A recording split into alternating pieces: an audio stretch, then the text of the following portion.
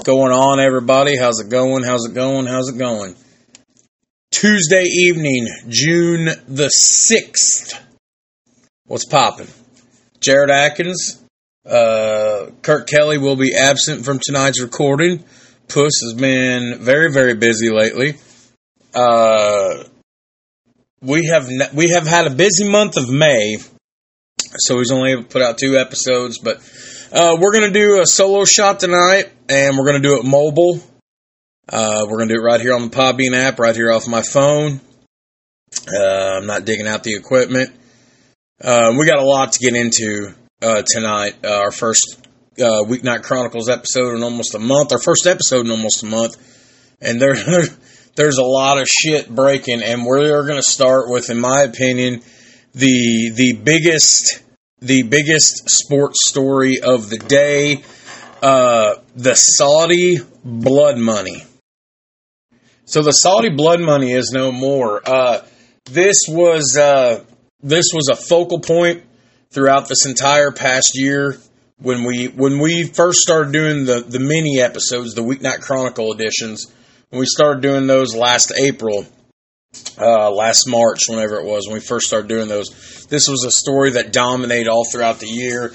And as I said, it would go on to be one of the top 4 or 5 biggest sports stories of the entire last 12 calendar months since we've been covering it. And I'm not wrong. And this Live Golf versus the PGA Tour, the whose theoretical dick is bigger. And it's over. 1, 2, 3. Call the damn bell. It's over. It's done. The PGA Tour, Live Golf, and DP World Tour. And for those of you that I've never once reported anything on DP World Tour, I don't really know much about it. So for the purposes of this, the DP World Tour is going to be like the redheaded stepchild of this situation. Nobody cares. But all 3 of them are unifying. And for all intents and purposes, I want you guys to know the DP World Tour is a part of this, but we are not going to talk really about that. The PGA Tour and LIV have agreed to unify. And a lot of players got fucked. Both tours would come out today and comment that this was a landmark agreement on a global basis. Now, what's important before you ask anything about this, in the agreement clause for the unification of these tours, all pending litigations involving all 3 of these entities, all 3 of these bodies, all 3 of these leagues, all pending litigation is hereby ceased, desist, dead on arrival, dead on the table, dead on the judge's bench. There's nothing, no more lawsuits, nothing's going to happen. It's dead. And my initial reaction when I first heard this, and I had a busy day at work today, so I did not see this till just 15 minutes ago, and I'm like, you know what, fuck it. This is the big news. We're going to start off with this. We're doing Weeknight Chronicles. My initial reaction is that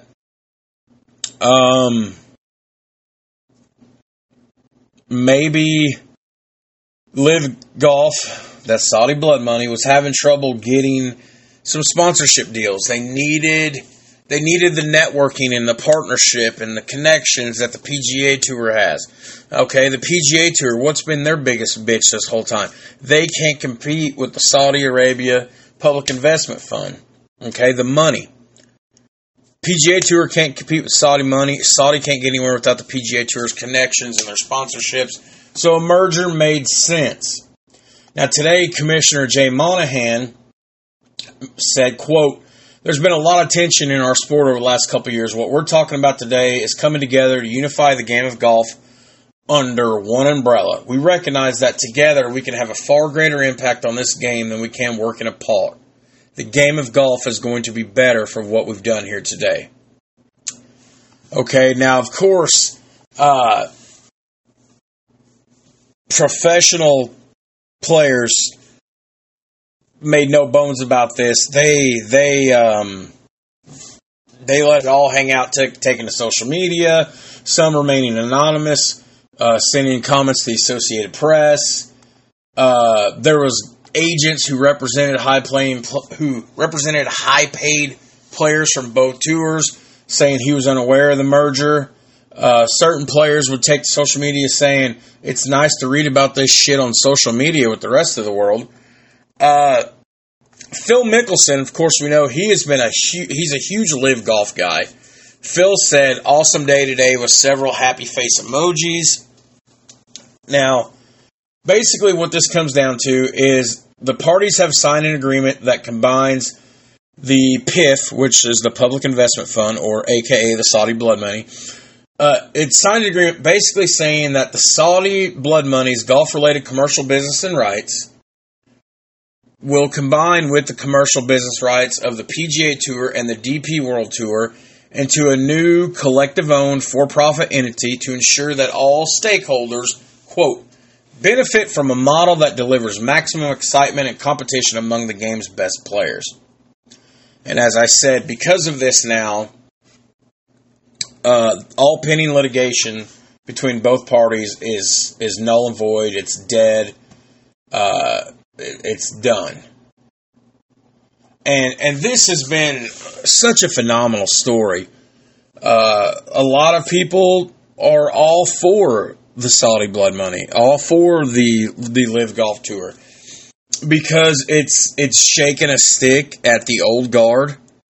It's shaking a stick at the old boys network that is the PGA Tour.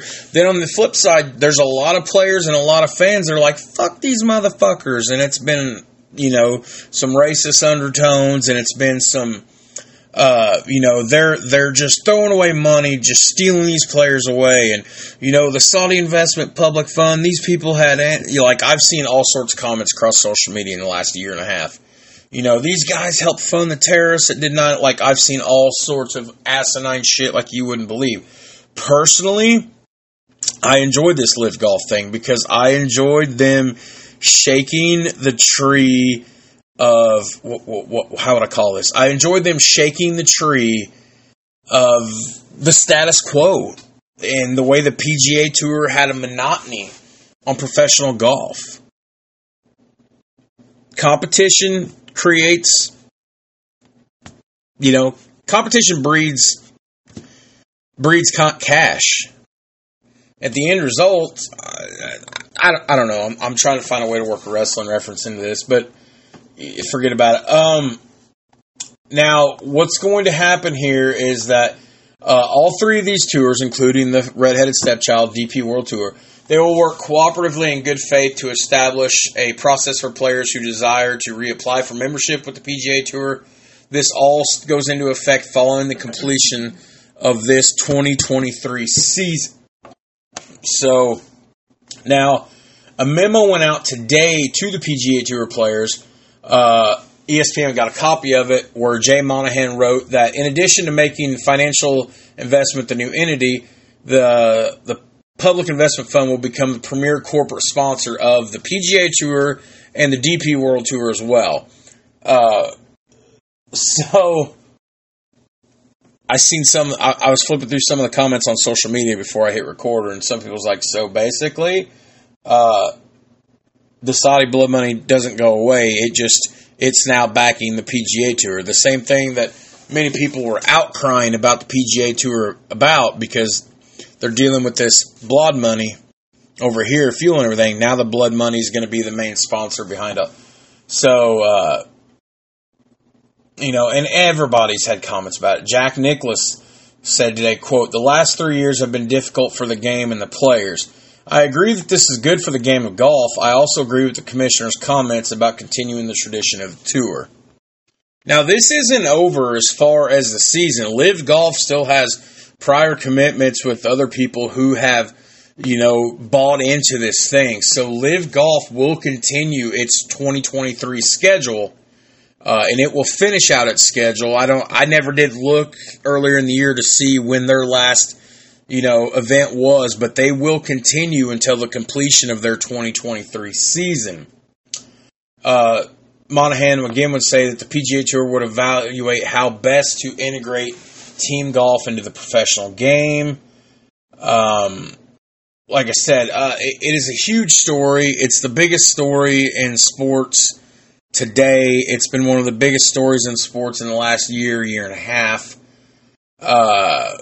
So many people involved with the PGA and professional golf, just in general, have taken to social media. I would highly suggest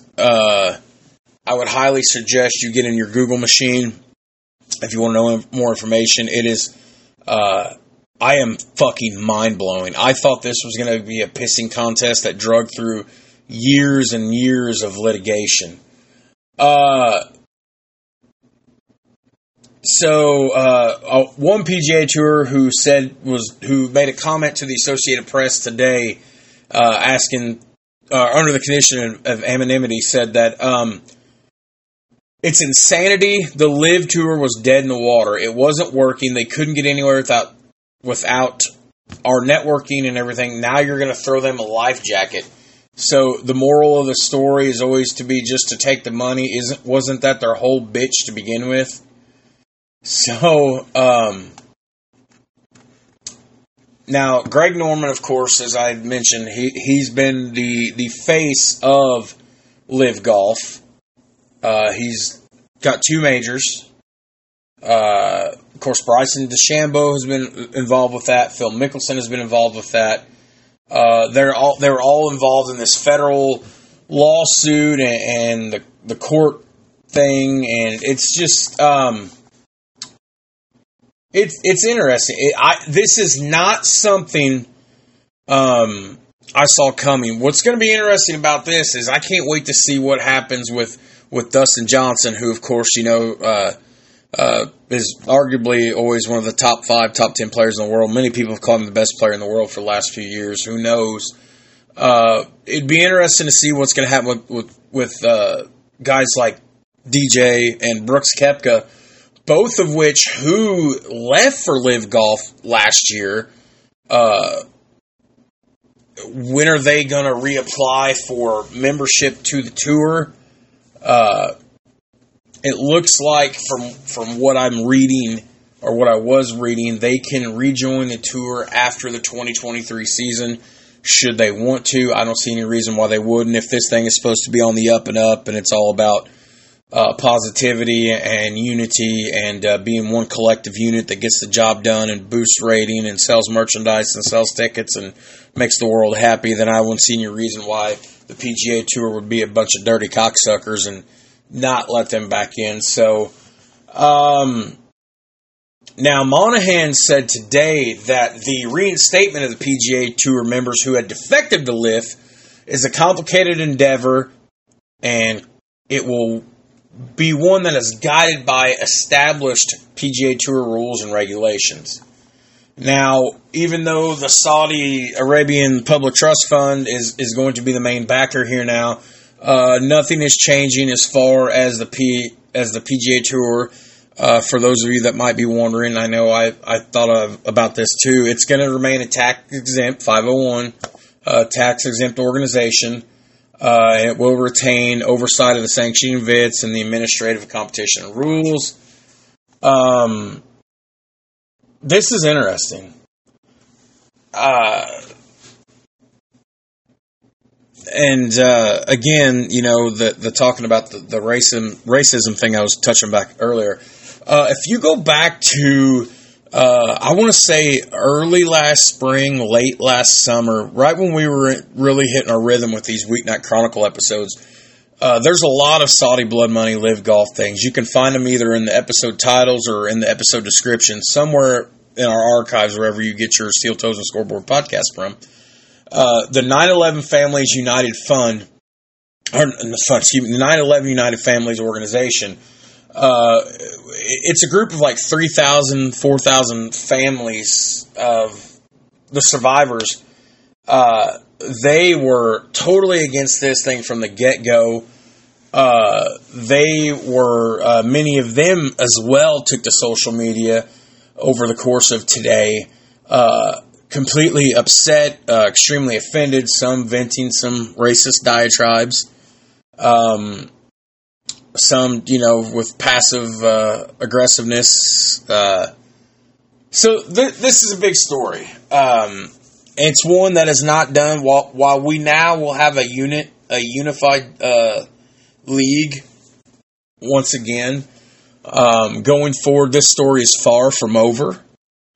Dare I say this might continue to be one of the biggest stories in sports again through the rest of the calendar year of 2023. Who knows? I know that today, though, this has been a phenomenal story.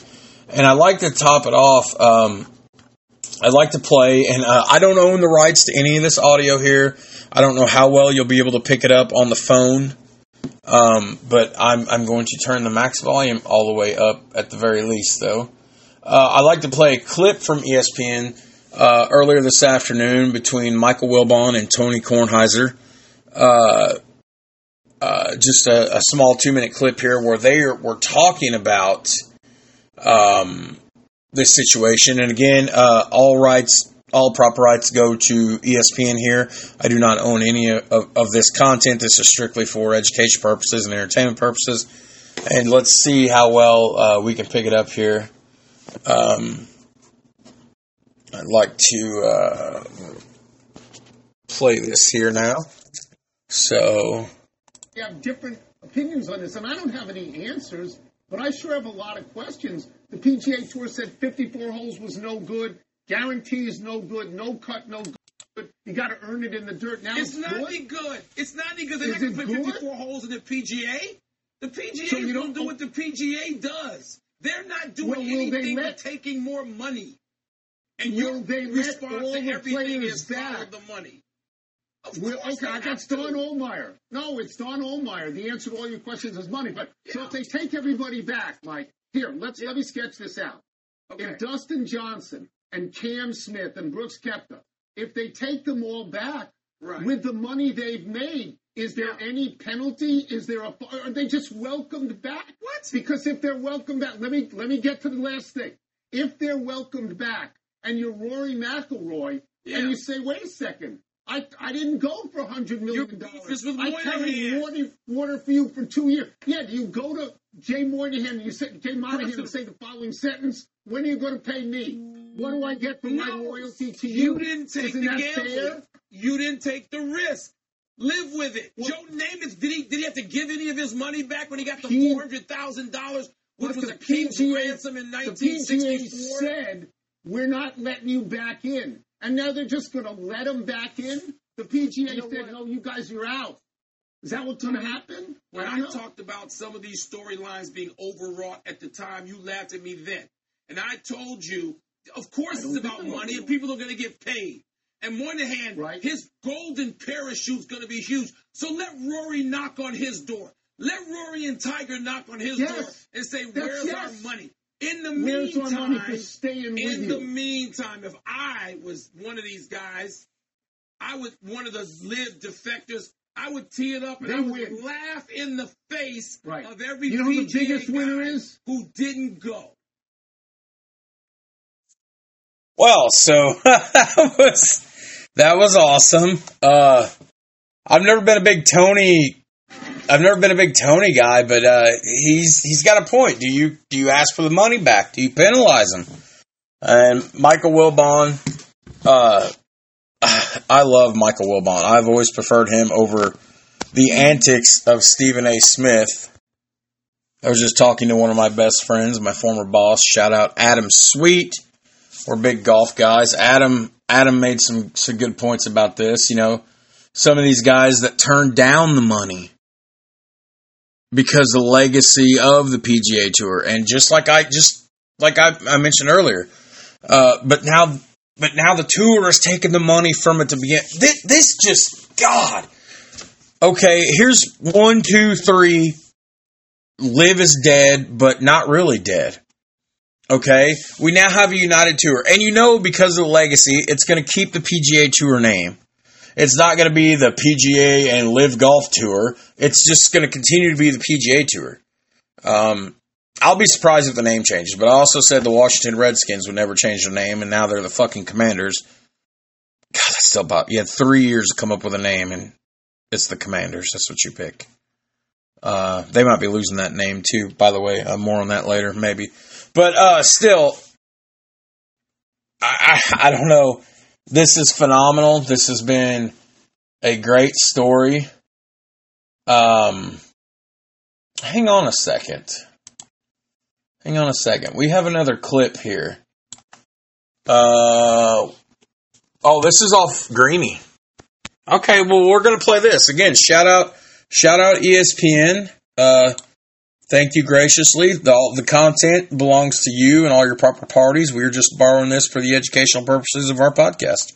So let's play this back real fast. PGA Tour, DP World Tour, and Live Golf announced a new formed commercial entity to unify golf. In other words, all the litigation is over, and they are joining together to form one new massive commercial entity, and that is going to include the Saudi Arabia Public Investment Fund. So all of the Saudi money is now going to invest millions into whatever the new entity is. So basically, the PGA and Live Golf have merged. Yeah, this was inevitable, though, when you saw the disruption in the industry based on the revenue-sharing model with the players.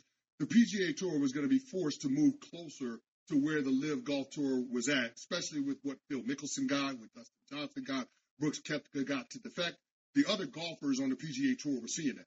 And I get that overwhelmingly the money for golfers comes from sponsors. It's all about the money, folks. Getting $75 million, $100 million. It's all about the fucking dollars. The PGA Tour had to do something. And with Brooks Koepka winning the PGA Championship at Oak Hill a few weeks ago, that only did more to legitimize the Live Golf Tour. And the PGA Tour had to do something. So this is a massive move. Of course, there's going to be fallout. It's polarizing. There are going to be people that are opposed to it because of the Saudi-backed money. But inevitably, I think this is the best thing for golf. PGA Tour, DP World Tour.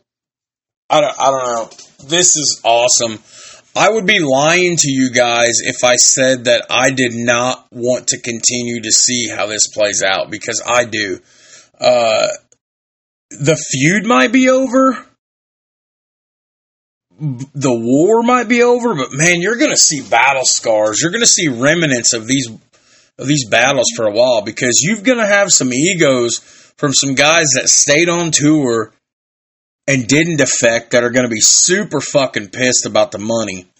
You're going to have guys coming back after defecting who've already got their pockets filled. And what if they turn around? What if Dustin turns around and wins 3 of the next 6 majors? What if Brooks comes in and wins, the next 3 majors? Like what? Oh, man. This is, I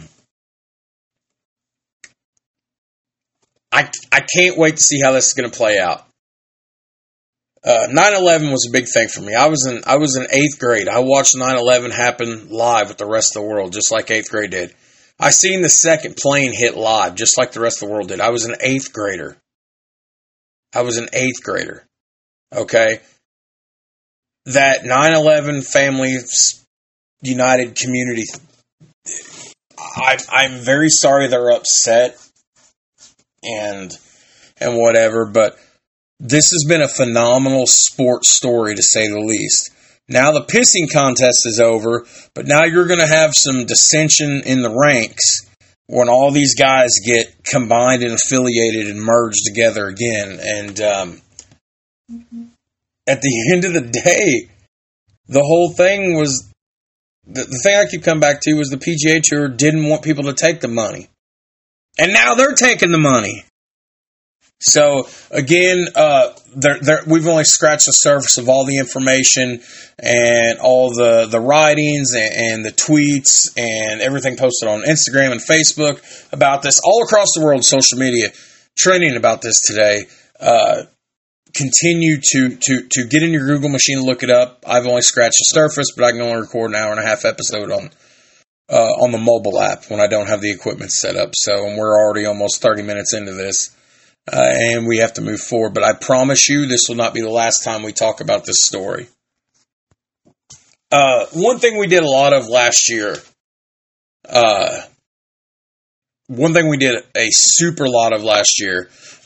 Kurt and I did together, but I did a lot on my own, was talk about boxing. I broke down, last year we had the 5 biggest fights of the year, which every year I'm going to try to point out the 5 biggest fights. I have failed. We're 6 months in the year and I have failed to talk about very much boxing this year. The Big Five, it got extended to a Big Nine as we ended up having 9 big fights. But one thing we've included, and in our first year in 2021, we did the What If special, Tyson vs. Ali, and that was one of our most well-received episodes of all time. Still one of our top 10 most downloaded episodes of all time. Just breaking outside the top 5. But one thing I want to talk about is boxing, because boxing might be no longer an Olympic sport, which baffles me. This story first broke yesterday, or a couple days ago, and then more was added to it this afternoon, just about 4 hours ago. And it's coming out of Switzerland. And I got a short little article I'm going to read here, and we'll talk about it a little bit. But basically, the IOC, which is, as we all know, the International Olympic Committee, it said today its executive board will meet for a special session 2 weeks before a scheduled 3-day meeting that has been solely put together to discuss boxing's being kind of not part of the Olympics.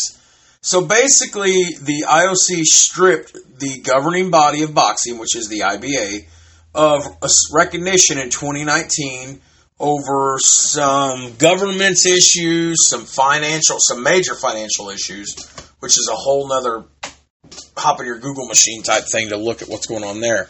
And most of all, sports integrity.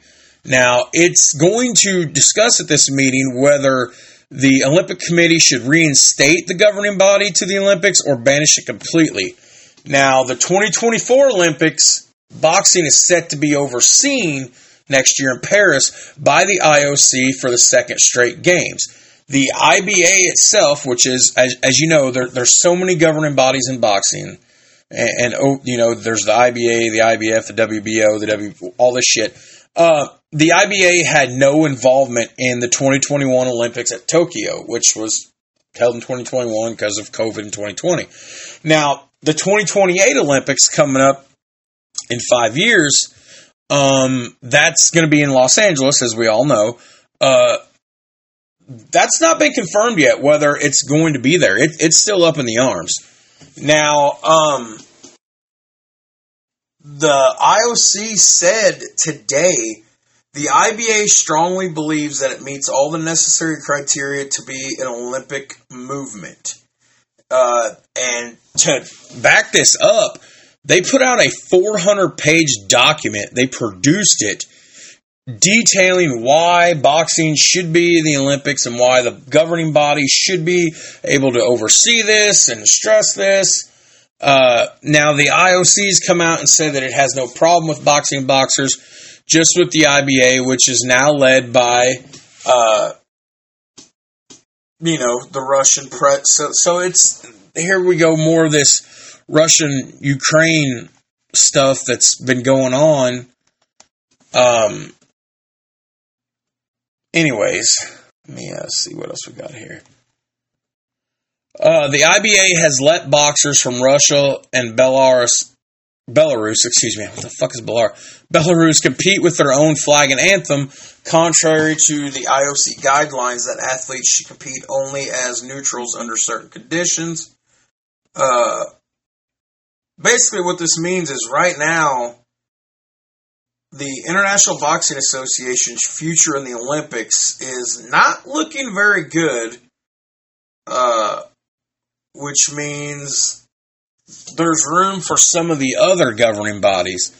And for those of you that might be scratching your head, you're like, hey, fat man, I've heard you talk a lot about boxing before, but you talk about this governing body and this which is it?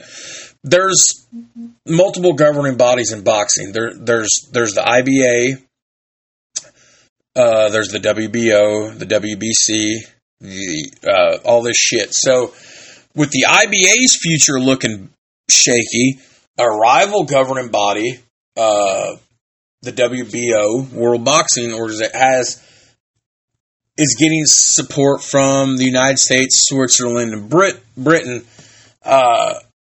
For those of you that's asking though about like, well, which governing body is which?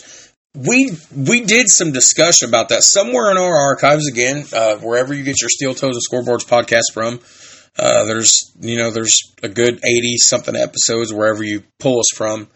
Just check our archives. We've talked a lot of boxing. I think I've explained breaking down the governing bodies for those that don't understand it. I just wanted to put this in here because I love boxing. We need to talk more boxing, and there's a chance that there is a chance that the IBA will not be part of the. I don't know. It's just crazy to think about. I'll keep you updated on that. Obviously, my head is just still wrapped around this live golf thing. Like, I can't stop thinking about this. I really can't. Oh, man. Now, I want to transition a minute to something that I have not gave a lot of love to this year. Tyson Cravener. I want you to listen. And that would be the Connor Bedard sweepstakes, which is no longer a sweepstakes. We pretty much know where he's going this month. He's going to go number 1 overall to the Chicago Blackhawks. Tyson, if you're listening, you were right. I was wrong. Bedard will be the number 1 overall pick. I said he would be a top 3 pick. I didn't necessarily know if number 1. I guess I wasn't watching the same amount of hockey that you were. Me and you talk a lot of hockey, but apparently you eat, sleep, breathe, shit, piss, drink hockey. The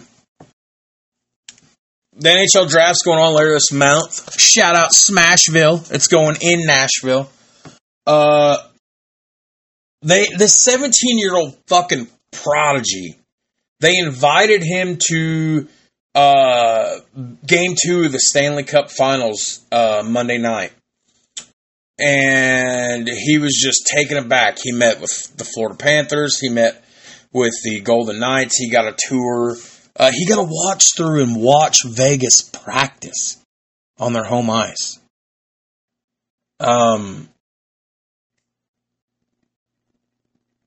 This guy is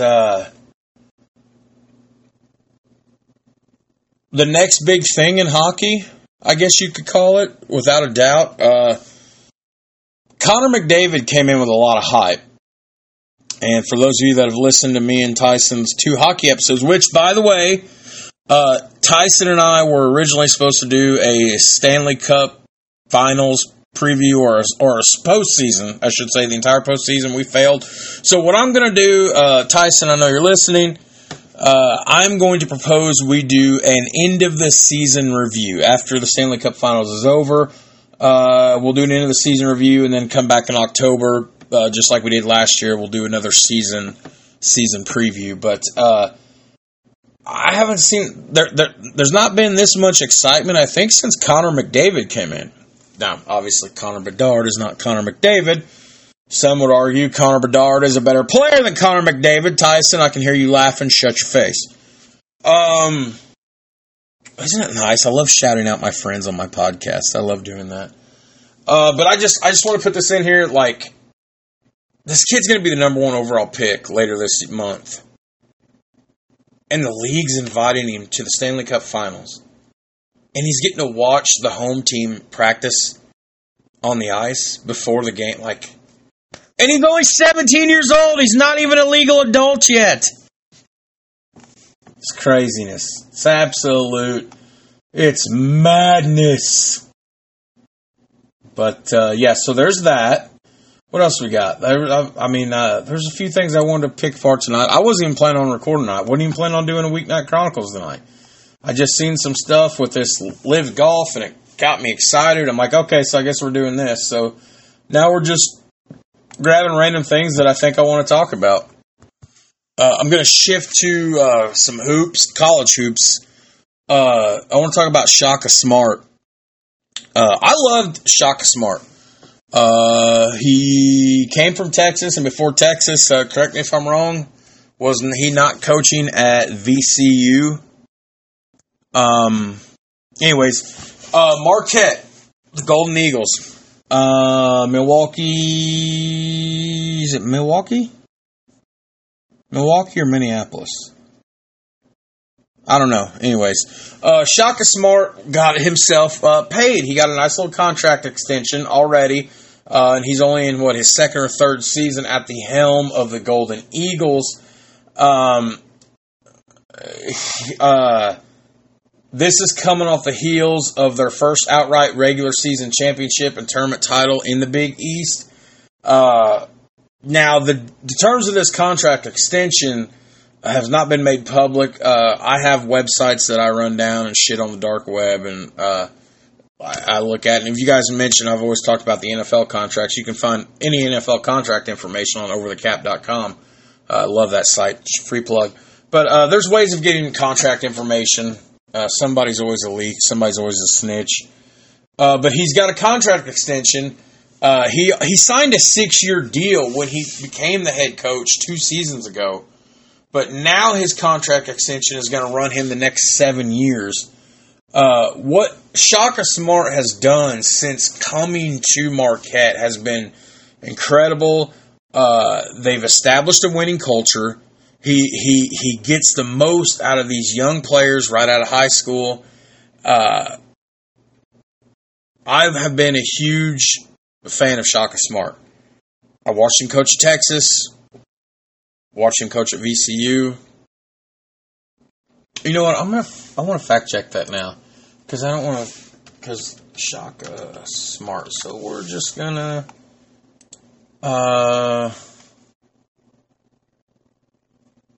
Yes, he was VCU.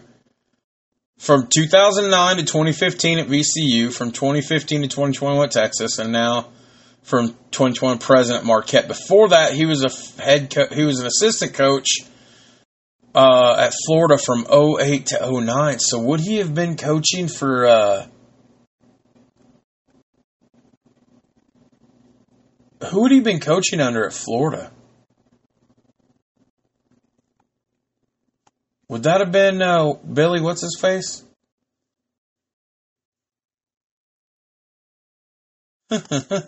Anyways, so yes, this is and he did win the Coach of the Year award this past season, if I'm not mistaken. I wonder if I could find that anywhere. Let's see. Can I find that? I'm pretty sure he won. He did. He won the Henry Iba Award for the best college basketball coach of the year. He won it last year. So, hell yeah. So kudos to Shaka Smart. He got paid. They've went 48-20 in his 2 seasons as coach at the helm, which, I mean, it's, yeah. Now, they went 29-7 this year. Of course, like I mentioned, they won the Big East regular season and tournament championships. They ended up losing 69-60 at Michigan State in a tournament. So, yeah. So let's shift gears here once again. Roll Tide. God, I hate fucking Alabama. Let's talk about Nick Saban and Alabama, and let's talk about a little NIL, because they go hand in hand. For those of you that don't know, NIL is name, image, and likeness. This has been tied up in the news for the last 2 years now, ever since the NCAA lifted their ban on athletes being paid endorsers 2 years ago. Hop in your Google machine, just Google NCAA, NIL, you know, there's news everywhere about it.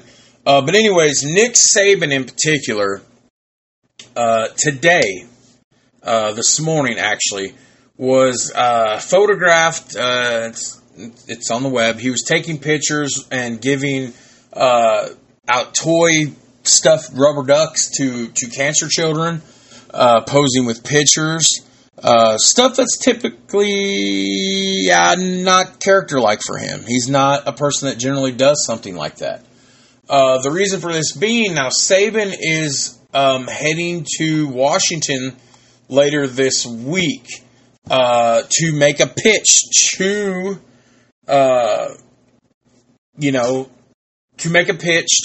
help get some sort of federal regulation going, which would show how college athletes can make money off of their fame. Of course, the SEC is hosting a reception for lawmakers and congressional staffers tomorrow evening, before meeting with individual representatives and senators from all 11 states in the Southeast Conference region. Now, what these coaches and these sports leaders are doing is trying to get help from Congress and managing the NIL. And I think this has been a topic that Kurt and I have wanted to talk about at length ever since when April of 2021, March of 2021, when I first started talking about doing a podcast, March of 2021. Because the year before, March 2020, during lockdown, I listened to like 40 podcasts over the 2.5 week lockdown period I was part of. And I wanted a podcast. So in March 2021, when Kurt and I started talking about this, what we were going to do, we started making a list. Of course, we launched in May 2 years ago. But we kept talking about episodes we want to do, and we kept circling back. And Kurt actually had a lot of opinion on this, believe it or not. Puss has got some opinion on this. We talked about, should college athletes be paid? This is a topic that every sports podcast has covered in length at least once on their show. Should college athletes be paid? Sometimes I believe yes, sometimes I believe no, but that's not what this is about. This is about what is going on here, and what a guy like Saban, who's got probably 7, 8 national titles. It's maybe a voice of what he can do to help this. So anyways, Saban did an AP press interview this afternoon, and he said, quote, I have a quote right here from it. I think that whole idea is we want to provide information based on our experience so that maybe people that are involved in the House or Senate have some sort of idea of what the issues really are and how it can impact and affect college football in the future. Now, he did this interview at the Children's Hospital at this event he was at, which was organized by Aflac Insurance.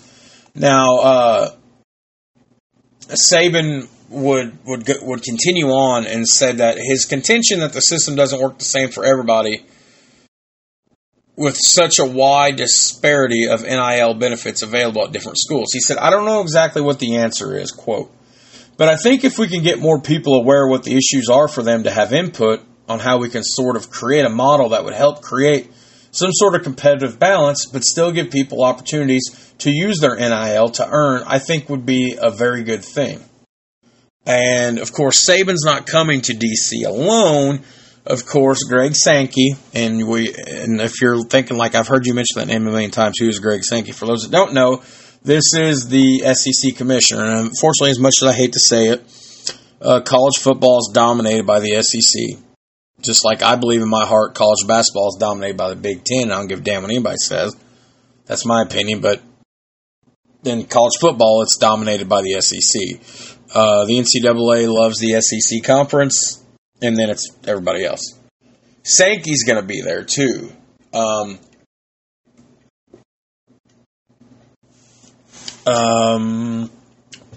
So, Saban's flying out to Washington tomorrow morning. He's going to meet, and of course, this Aflac thing was there, and it was feel good, and they were donating to kids. It's showing it's all about the kids and everything, and it's all, So, I'm actually, I saw the picture of it today. It's weird to see Saban happy and not being such a stoic-looking asshole. But Saban's got a point. It's for a good cause. college athletes have been taken advantage of by the NCAA for a long time financially. We haven't seen any NCAA football or basketball games in forever. There was a big blow up about that years ago. Hop in your Google machine. You'll remember what I'm talking about. There was a huge blow up about that. They're fucking using our name and making money off us, and I can't even afford my tuition and this and this. Hey, man. To each their own. I hope that these guys get taken care of, but I'm not going to hold my breath. And the fact that somebody like Saban does it, who in the college football world, to some of these motherfuckers, is the be-all, end-all. He's the second coming of Jesus. Roll Tide, roll Tide, roll Tide, by God, I told you, roll Tide. No. How about War Damn Eagle? Hashtag WDE, War Damn Eagle. Go Auburn. Or Auburn. Yeah, go Auburn.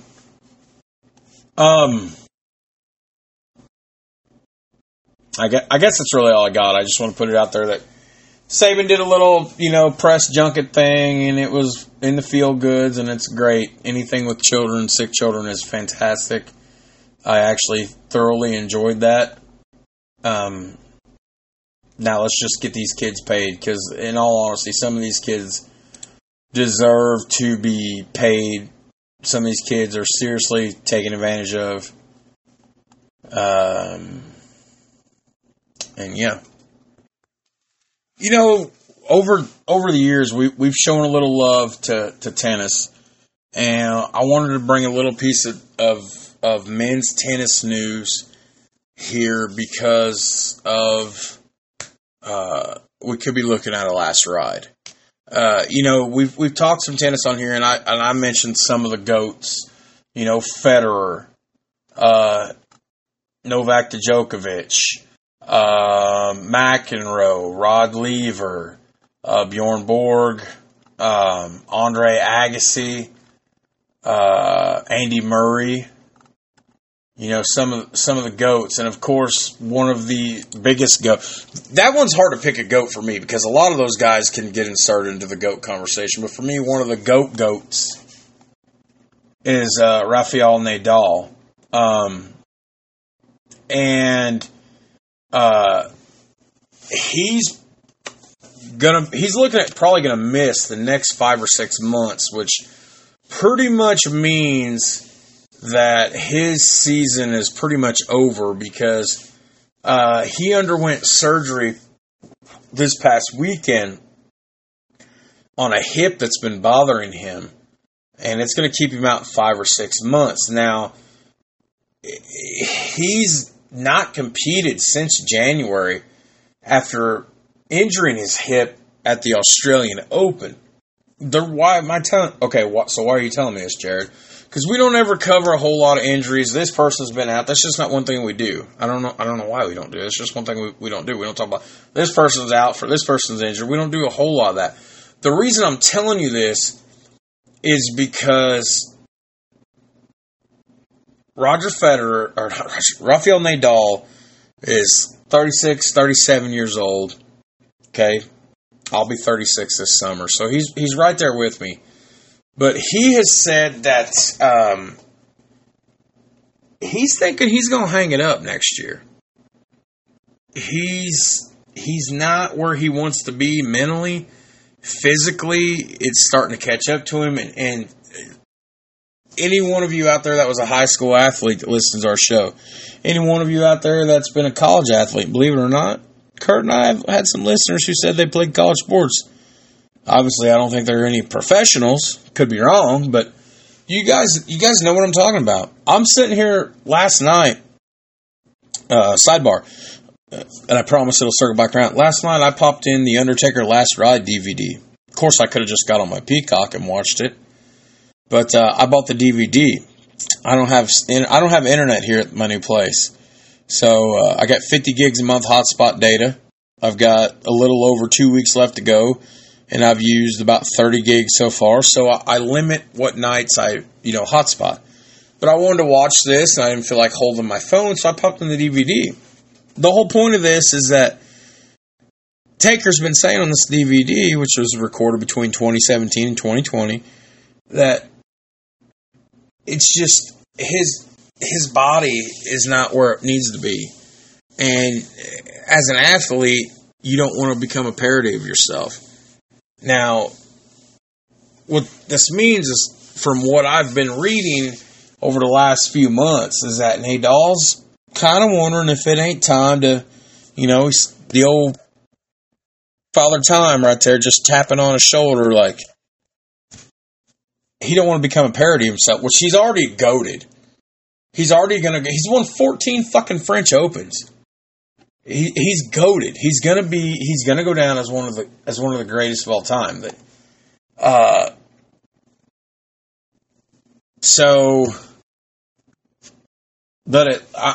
saying this because it looks like we're fixing to embark on a final farewell tour for him.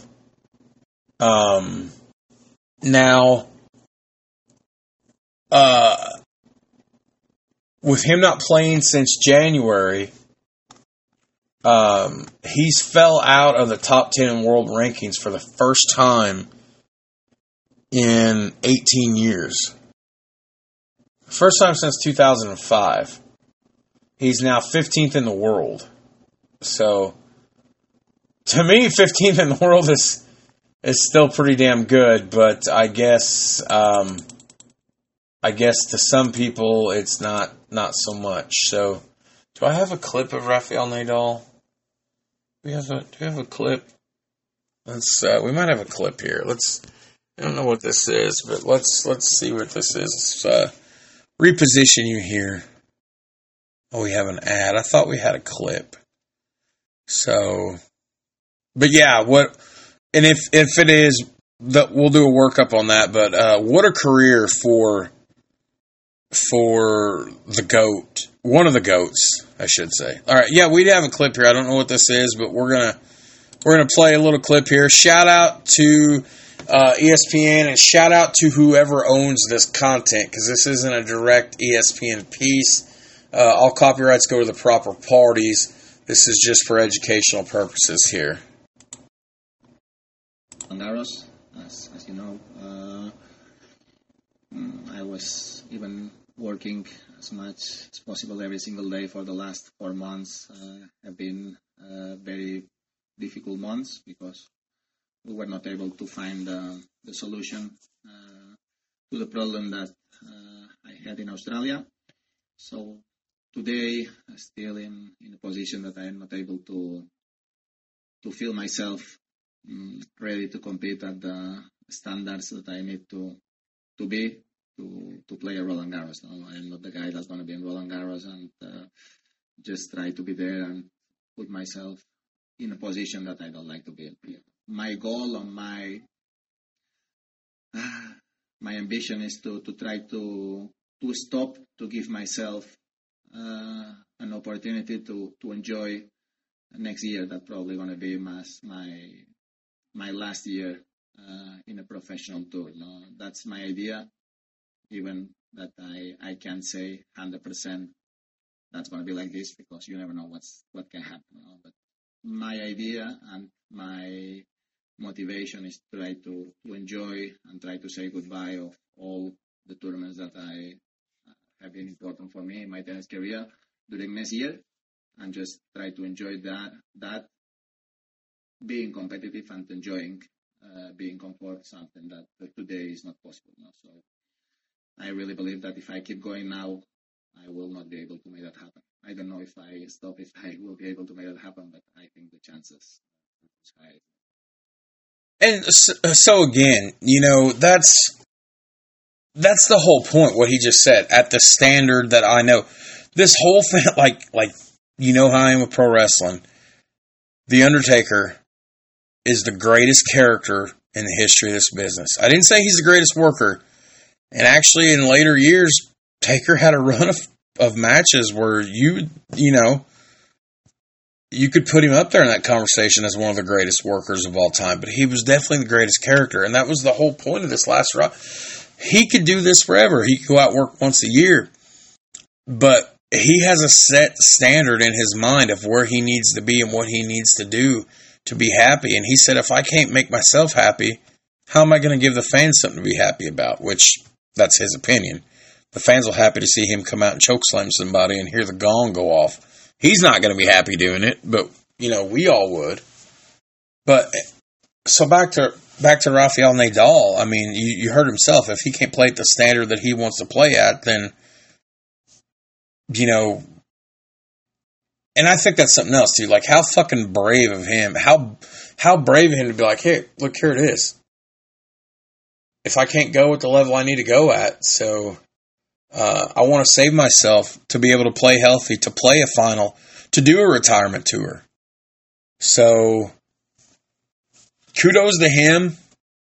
When he's done, that's something I've always wanted to do, and I can't get Kurt on board because Kurt will talk a little. We don't do soccer, but Kurt will talk a little tennis. I'd like to do an episode about, the career of him, but we'll see what happens. And all right, guys, I think we're gonna wrap it up there tonight. This was just a brief episode. This was mainly just to talk a little bit briefly just about the whole Live Golf situation, the Saudi blood money and everything, and then I thought I'd throw a few more pieces in there. This was just a mini Weeknight Chronicles mini episode. So, I have the kids this coming weekend, the weekend of the 10th. So it'll be 2 weekends, God willing. Kurt and I will be back in the saddle again. I'm back in the saddle again. I'm back. Sorry. We will hopefully get together. I'm in the mood to cover some baseball. It's June. I know we've been doing all these other episodes when we have been, but I'm in the mood for another World Series recap. Our World Series recaps are our best episodes. We get the most feedback from those. Although we do have a laundry list of episodes to cover, I've had some very exciting, interesting things on tap as I sit here and I look under the Podfather folder. There is that other Masonic podcast and Steel Toes and Scoreboards. Full-length episodes, upcoming episode list. We should do Killdozer. Ooh, maybe we could do Alcatraz. But at any rate, we will figure out what it is we need to be doing. So for the absent homie, Kurt Kelly, who didn't even know I was recording tonight, I should have been like, hey, I should have asked him if he wanted to do something, but he's been super busy lately. So for Kurt Kelly, I'm Jared Atkins. This has been another episode of Steel Toes and Scoreboards, the Weeknight Chronicles. As always, guys, we tremendously appreciate your support, your love, your feedback. There is no show without you guys. For whatever reason, you guys still tune in, you still download, you still listen. And thank you. I never thought that in 2 years' time, a little over 2 years now, we're at about 25 months now. I never would have thought that we'd see the numbers that we hit. I mean, it ain't a lot.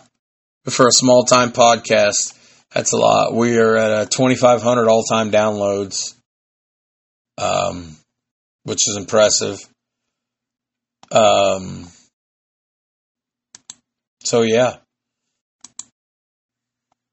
Sorry, it's amazing to me that we've been doing this show for 2 years now. Over 2 years. But anyways, I'm rambling. That's enough. So we will see you guys next time. Thanks for your support, guys.